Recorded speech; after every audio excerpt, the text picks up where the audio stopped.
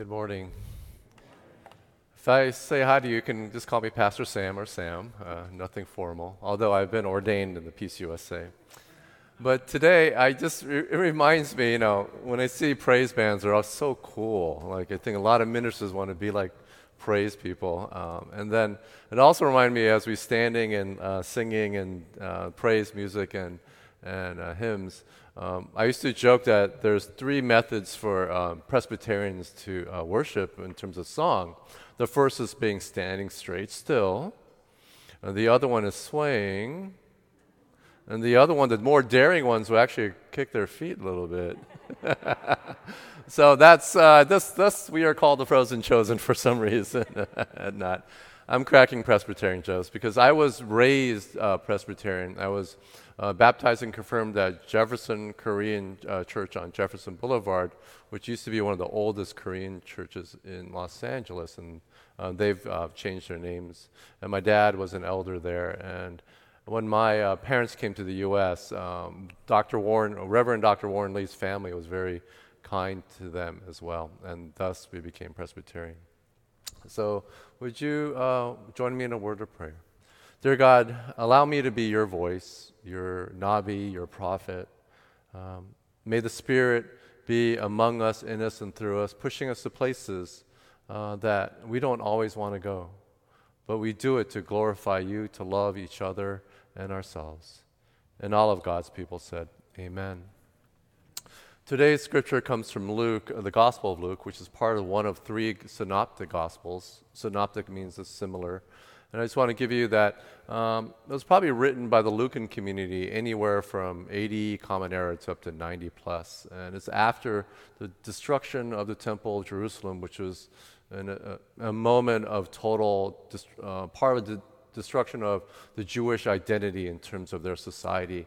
So now we see Jesus and his followers, probably a generation or two after Jesus, putting together their story, their writings about Jesus and how their community should worship God and love one another.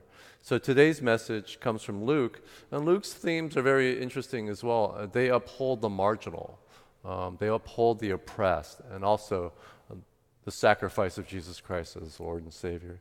So today's message comes from Luke chapter 10, verse 25 to 37, and it comes from the Message Bible by Dr. Eugene Peterson. So listen with me. Just then a religion scholar stood up with a question to test Jesus. Teacher, what do I need to do to get eternal life? He answered, what's written in God's law? How do you interpret it? He said that you love Lord your God with all your passion and prayer and muscle and intelligence, and that you love your neighbor as well as you do yourself. Good answer, said Jesus. Do it, and you'll live. Looking for a loophole, he asked, and just how would you define neighbor? Jesus answered by telling a story.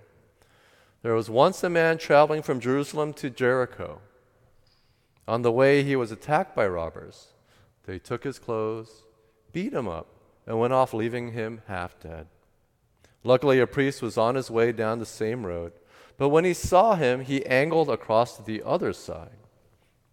Then a Levite religious man showed up, and he also avoided the injured man. A Samaritan traveling the road came on him. When he saw the man's condition, his heart went out to him. He gave him first aid, disinfecting and bandaging his wounds. Then he lifted him onto his donkey and led him to an inn and made him comfortable. In the morning he took out 2 silver coins and gave them to the innkeeper, saying, take good care of him. If it costs any more, put it on my bill. I will pay you on my way back. Now what do you think? Which of the 3 became a neighbor to the man attacked by robbers? The one, and he answered, the one who treated him kindly. The religion scholar responded.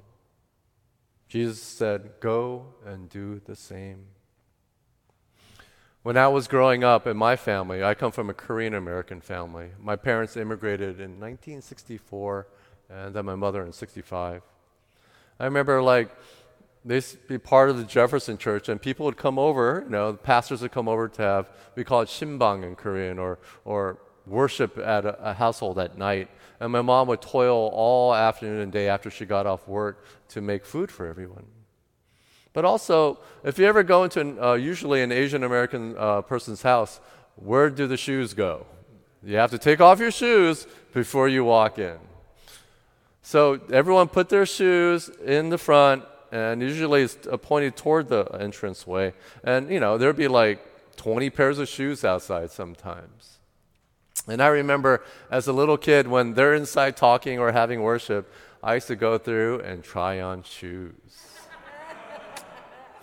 I don't know if I would do that as an adult because, who knows what's in those shoes these days, especially the ones that didn't wear socks. But I remember going in and putting on shoes. I would put my feet in one of the male elder shoes, and he was an electrician. And I'd be like, ooh, what does it feel like to be an electrician? And imagine me with pliers and fixing things.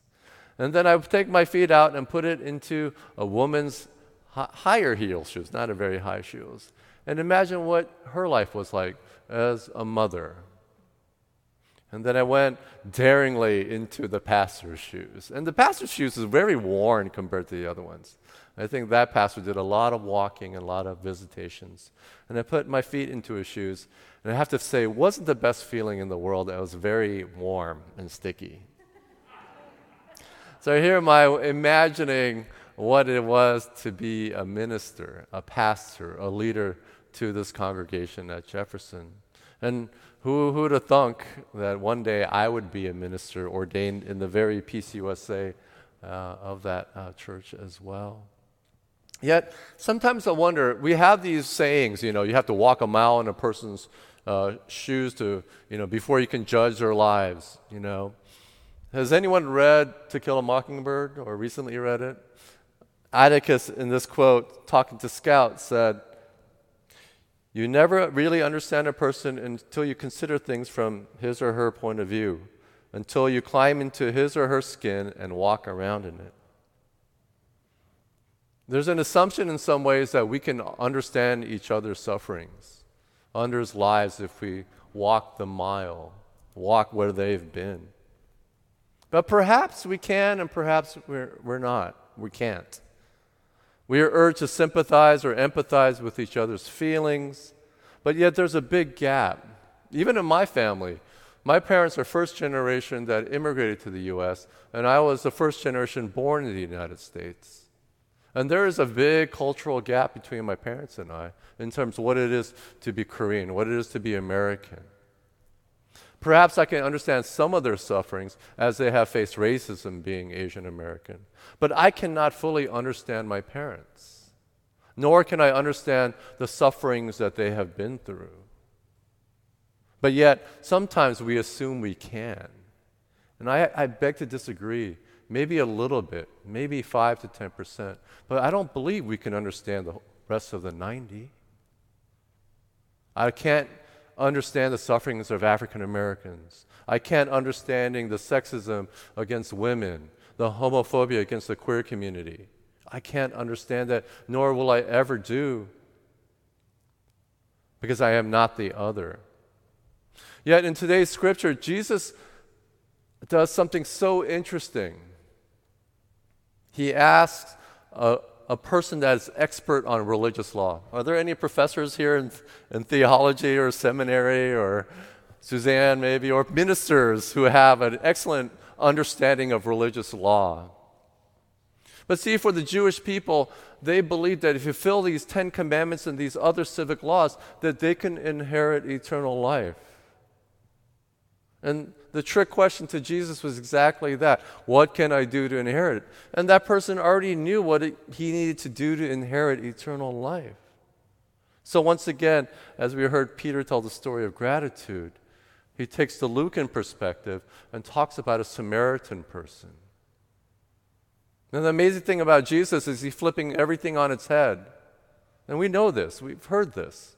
We've heard this parable. It's probably the second or first most discussed parable in our Christian churches and families. And yet, what does Jesus do? Flip everything on its head and takes the person that's probably hated most by Jewish society and puts them up high. And he asked the smart person, who is the neighbor? And the neighbor is the Samaritan person. But yet, what can we do? Jesus asks, and the law person says, you have to treat each other kindly. In Greek, it's eleos. In the NRSV, it's mercy. And yes, kindness is probably the answer to every question on how to treat one another. I'm sorry to say this, well, somewhat not sorry, but sometimes we use love too much. We don't understand the impact of it. We don't understand the gravity of it. But we say love to everything. We apply it to everything. I love my car. I love my shoes. I love material things. We put love after every email, after every letter to even strangers.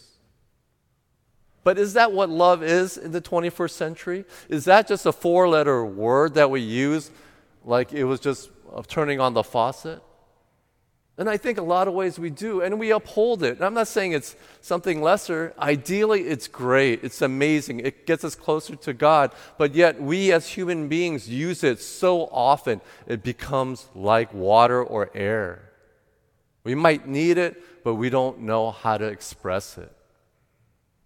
Yet, Jesus again and again pushes that notion here. Who is the neighbor, and how are we supposed to treat our neighbor? How are we supposed to be treated? How are we supposed to treat Jesus? Jesus doesn't say here that you have to love the Samaritan. You have to love the person that is robbed. You didn't have to love the Levite or the priest or the pastor. He challenges that person by saying you have to treat each other with kindness. When's the last time you were kind to someone? That's an interesting question, isn't it? Kindness is not part of our vocabulary. Kindness is not part of our laws. Kindness is not part of how we do love. We might talk about it, but we don't say it. We don't imbibe it. We don't put it in our refrigerator.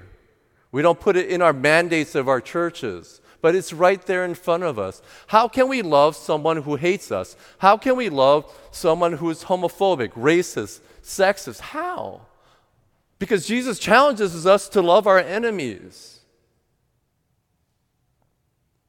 And perhaps the answer is this parable, that the only way to love the people that we dislike is to be kind to them, regardless of their background. We don't know the person that was robbed. We do not know. What if he was a terrible person? Would you be kind to a terrible person? Probably not, especially if they've hurt us. But yet, that is the mandate. God challenged us to be engaged in this world as Christians. That is the call of Jesus. We are not to hide at our homes. We are not supposed to be hiding in our churches. We are called to engage in the world and not hide. And the only way, I believe, you can do it daily, every day, to each other, one another, to the stranger, is to be kind. That's it. I think sometimes our Buddhist siblings have a little better avenue into kindness because they stress it more than we do. The 14th Dalai Lama said this, and I just love this quote. Be kind whenever possible. And it's always possible. When was the last time someone was kind to you? My parents tell me the story how they ended up at Jefferson Presbyterian Church. I go, why did you go to that church? There's some Methodist ones, Baptist ones, non-denominational ones. Because Reverend Dr. Warren Lee's parents were very active in the Korean community. And then they supported my parents with money, with food. They didn't have to. And they remember that. And I think when kindness happens to us unexpectedly, when someone gives kindness to us, does something unexpected, it stays with us. It changes us. I remember the story about this conservative, well, not so conservative anymore, evangelical male pastor. His name was Tony Campolo. I don't know if you remember him. When he was young and poor, he would go to the fields and pick up the leftovers after harvest. And he'd pick up beans and other things. And one time he couldn't get anything in his pail. But an African American person came with a full pail and just dumped it into his pail.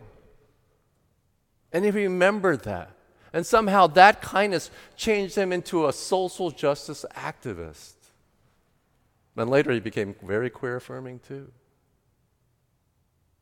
I think those moments of kindness changes us. Not some of these big moments, but the kindness, the unexpected kindness from a stranger. Is it possible for us at Santa Monica Presbyterian Church to have that ethos and ethics of kindness as a daily part of our spiritual journey? Can you walk out of these doors and be kind to a stranger? Not for your benefit, just being kind for what it is. As a spiritual journey, as a spiritual ethos, as a life ethos.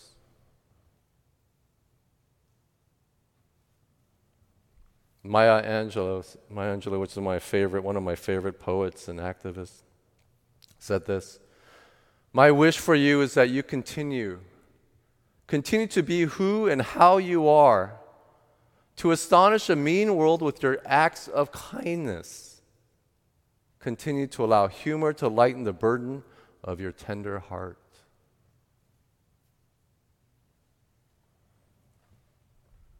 My friends, we all deserve kindness, don't we? Because we all deserve love. But today's message in this parable, this famous parable, it comes down to kindness. Has anyone noticed that perhaps the reason Jesus tells all these parables, all these stories, the ministry that he gives, was also a cry out for help? That he is the beaten robber. He is the son that has been kicked out.